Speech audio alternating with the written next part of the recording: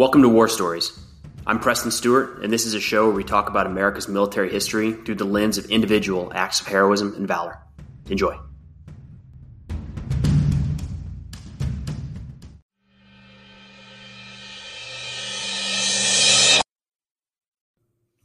All right, today I'm going to humbly try to relay the story of Audie Murphy. Second Lieutenant Audie Murphy at the time of his Medal of Honor citation. So I'm going to often refer to him as a second lieutenant. I'll probably, to avoid having to go rank to rank to rank, as you'll hear why in a second, we might just go with Audie Murphy, which is a pretty well-known name in and out of the United States military today. Audie Murphy would go on to be the most decorated American soldier of World War II. The final award and the feather in his cap would be the Medal of Honor, the actions that we're going to talk about today. And we'll talk about a little bit of the historical context of the battle that he was fighting in. But I mean, there's movies to be made about this man. There's books written. There's a heck of a history of Audie Murphy that we can only scratch the surface of today, or will only be able to scratch the surface of today. So Murphy started out by, there was something that caught my eye in doing some research here. It talks about how he tried to enlist after Pearl Harbor, but it said he was too young and underweight. He was 16. Now there's plenty of folks that forged their paperwork to get into the service. And he did that at the age of 17. I guess he looked old enough at 17, didn't look old enough at 16. Anyways, I thought it was funny that they said he was underage and underweight, as though one or the other would be okay, but put those together and it's not okay. I'm pretty sure most, enlistment offices were turning people away if they didn't meet the criteria. It's funny to think of, well, if only I was a little heavier, I could enlist at 16, but must have been, just a little guy at that point. But he's able to fake some documents and joins the military at 17. He's got a quick career. He does well quickly after joining the military. So he ends up in the Mediterranean Theater of Operations during World War II. And he is on 30 June 1942, he's a private. He will, over the course of about a year, make his way from private to private first class to corporal, then an NCO. He'll be promoted to sergeant, then to staff sergeant. He makes staff sergeant after about a year and a half in the service. Now, things were moving quickly because of wartime. That's fast. That's really fast. It's impressive. But so there's the wartime nature of promotions are happening quicker because you have to fill the ranks. But also, I think you can see, if you just stop there, you say there's probably something about this guy. There's some sort of leadership ability that is allowing him to earn the respect and trust of his men and his superiors to where he keeps getting promoted. Doesn't stop there. I'm gonna recap the entire thing in terms of his rank structure. We'll dive in a little further to some other areas. But he earns a battlefield commission during World War II to second lieutenant. And before the end of the war, he is promoted to first lieutenant. He leaves the service as a first lieutenant and enters the reserves. A few years later, after World War II, enters the Texas Army National Guard as a captain. And before he leaves service in 1969, he is promoted to major. So Audie Murphy, private to staff sergeant, second lieutenant to major. Pretty wide range of ranks in the U.S. Army. His decorations would include 3 Purple Hearts, a Distinguished Service Cross, 2 Silver Stars, a Legion of Merit, and 2 Bronze Stars with V device. The V device stands for Valor. So 2 more Valor Awards. And a Medal of Honor. His Medal of Honor citation would take place during the battle for the Colmar Pocket. This was similar to, it's nearing the end of World War II. We really weren't fighting on the European continent that long. When we think of World War II spanning, depending on when you want to say it started, is it 6 years, 7 years? You can kind of stretch it out. And Yeah, of course, we were engaged in the Pacific earlier. We were engaged in North Africa and Italy. But remember, we hit the beaches in June 1944. The German surrender would be in May of 1945. I mean, we just weren't on the European continent fighting for all that long. On the European continent, I should say that differently. In France and Belgium and Germany, there weren't, the United States was not engaged in years and years of combat. So when you hear, June 26, 1945, the date that Audie Murphy would receive his Medal of Honor, or the action for which he'd be awarded the Medal of Honor, that's about halfway through U.S. engagement in France. If you take June to May, January, right about in the middle.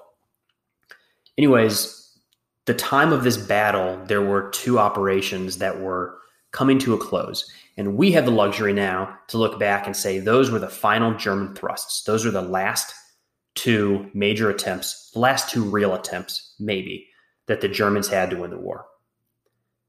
The most commonly known is the Battle of the Bulge that took place between December and January 1945, a little closer to Belgium, further north across the front. And then there was Operation Nordwind. This was also a German counterattack, pushing back into the Alsace region in northeastern France, southwestern Germany, an area that the Germans considered a part of their territory. So this was French under French control. Germans took it at the start of the war, but it was in that category where there was a lot of thought that this rightfully belonged to Germany. There were other territories, like nobody thought that Normandy belonged to the Germans. That wasn't like a historical precedent. Alsace and Lorraine, some of these regions, the Germans were going to fight a little bit harder because it was a little more ingrained that these should be part of their homeland. Operation Nordwind is going to push into Alsace region. And this is the area that there's going to be a pretty substantial French force fighting, as well as a good-sized American force, including the 3rd Infantry Division, specifically the 1st Battalion of the 15th Infantry Regiment, a member of which is Lieutenant Audie Murphy. Both of these operations, Nordwind and the Battle of the Bulge, would take place around the same time. They were designed to push back, really stop and push back the Allied advance. They both would end, as we look back today, we have the luxury of saying the battle ended there. You don't know that when you're on the ground. And we can say right now that Battle of the Bulge and the Battle of the Bulge and Operation Nordwind came to a close on January 25th, 1945. The soldiers on the ground didn't know that. And of course, that doesn't mean that everybody went back home and the war was over. It just meant that little specific conflict, if we can wrap it up into something so we can talk about it, we're going to put that date on it. That date, January 25th, 1945, Audie Murphy is wounded near Holzwihr, France. Just right on the border. I mean, they're coming right in near the German border. So you're going to hear names that sound pretty German. He's wounded in both legs. His company has taken pretty heavy casualties. So by the time he is placed in command, I'm not even sure he necessarily was placed in command. He's the only officer in Bravo Company, and there's 18 men. So call it what you will. Placed in command, assumes command. He's the only guy. Audie Murphy is the commander of Bravo Company 115 Infantry. And they are facing a pretty substantial German counterattack through the town of Holzwihr. I'm going to struggle saying that. As he sees the attack coming in, he readies his men. They're going to do what they can for as long as they can to defend against this. Right away, an American tank destroyer is hit and starts burning. The tank destroyers are kind of interesting. To avoid going down a rabbit hole here, they were, if you look at them, a quick picture of a tank destroyer and you pull it down, you're going to say it's a tank. It looks very similar to a tank. It's on a tank chassis. It has the same barrel for a long time that American tanks would have. What it's designed to do, the difference between a tank and a tank destroyer is twofold. The tank destroyer has a little lighter armor. It's designed to go faster, and you'll see that it doesn't have a cover over the top. It's not completely enclosed. A tank is completely enclosed and is slower and has heavier armor. The way these two are supposed to be used is tanks were exploitation. Tanks broke through the enemy lines and pushed through. That's how they were designed to be used in World War I.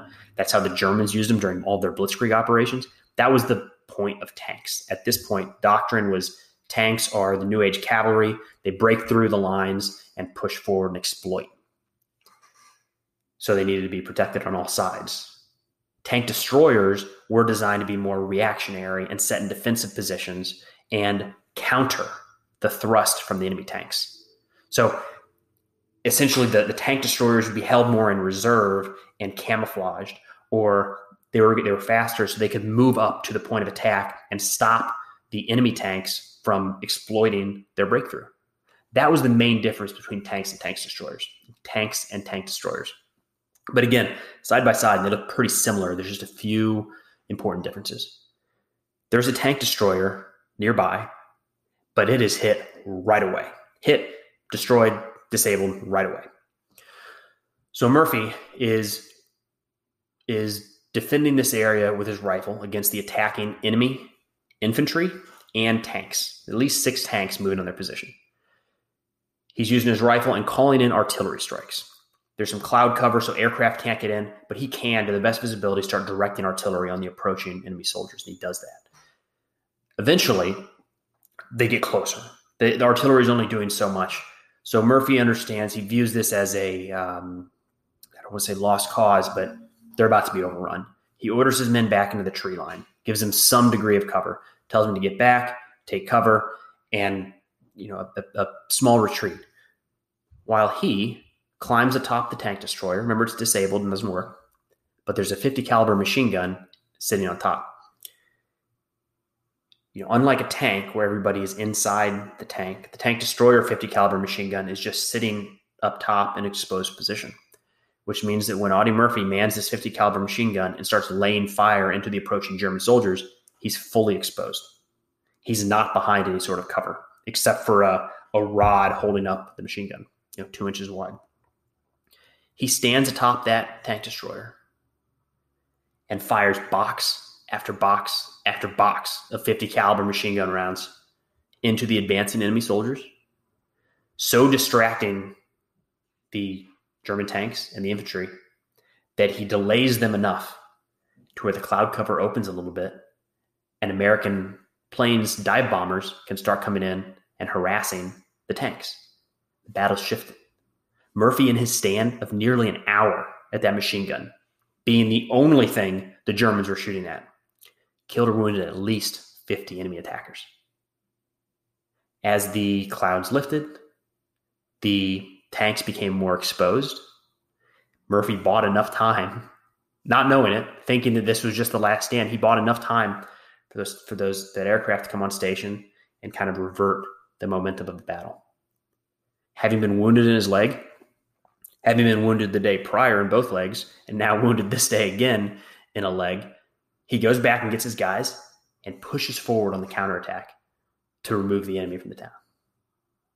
For standing his ground, being the one-man defense to push the enemy back, 1 against 50 plus, and tanks. How about 1 against 6 tanks? Just that alone. Then Second Lieutenant Audie Murphy would be awarded the Medal of Honor. It would be his highest decoration. It would be his last decoration for valor in the war. It's an incredible story. It's interesting to think about that time in the war. As we sit here, we can say, well, the Germans were finished. Easy to say from 2020, sitting in my house. A little harder to say when you're facing the brunt of a German assault in France. And I can pretty confidently say that Audie Murphy and his men didn't think the Germans were finished when they were coming across that plain, firing directly at his position. That wouldn't look like a finished enemy to me. So he stayed on his gun, pushed that entire attack back. An hour exposed. Everybody focused just on him, an hour taking the fire. So Audie Murphy would survive the war. One of the craziest things in the story of Audie Murphy is not only did he receive these valor awards, but he survived the war. All too often, just the Medal of Honor by itself most of these folks don't survive. Then you start looking at Distinguished Service Cross recipients. Most of them don't survive. I mean, how many times did this guy put himself in do or die situations and make it out? A lot is the answer.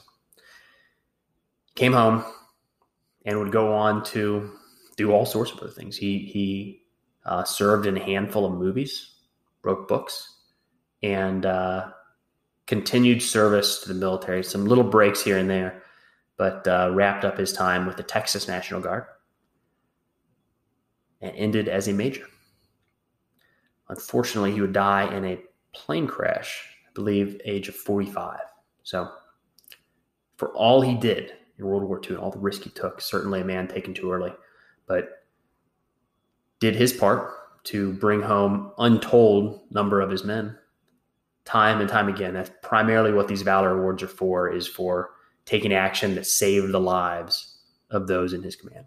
So I hope we at least got a little bit of an idea of the story of Second Lieutenant Audie Murphy, but it's worth looking up. It's a long read. There's a ton of information here, and you can get into every one of his awards.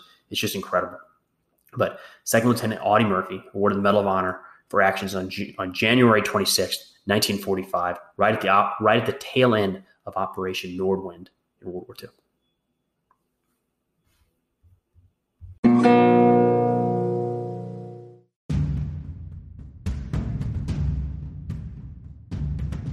Hey, thanks for listening to War Stories.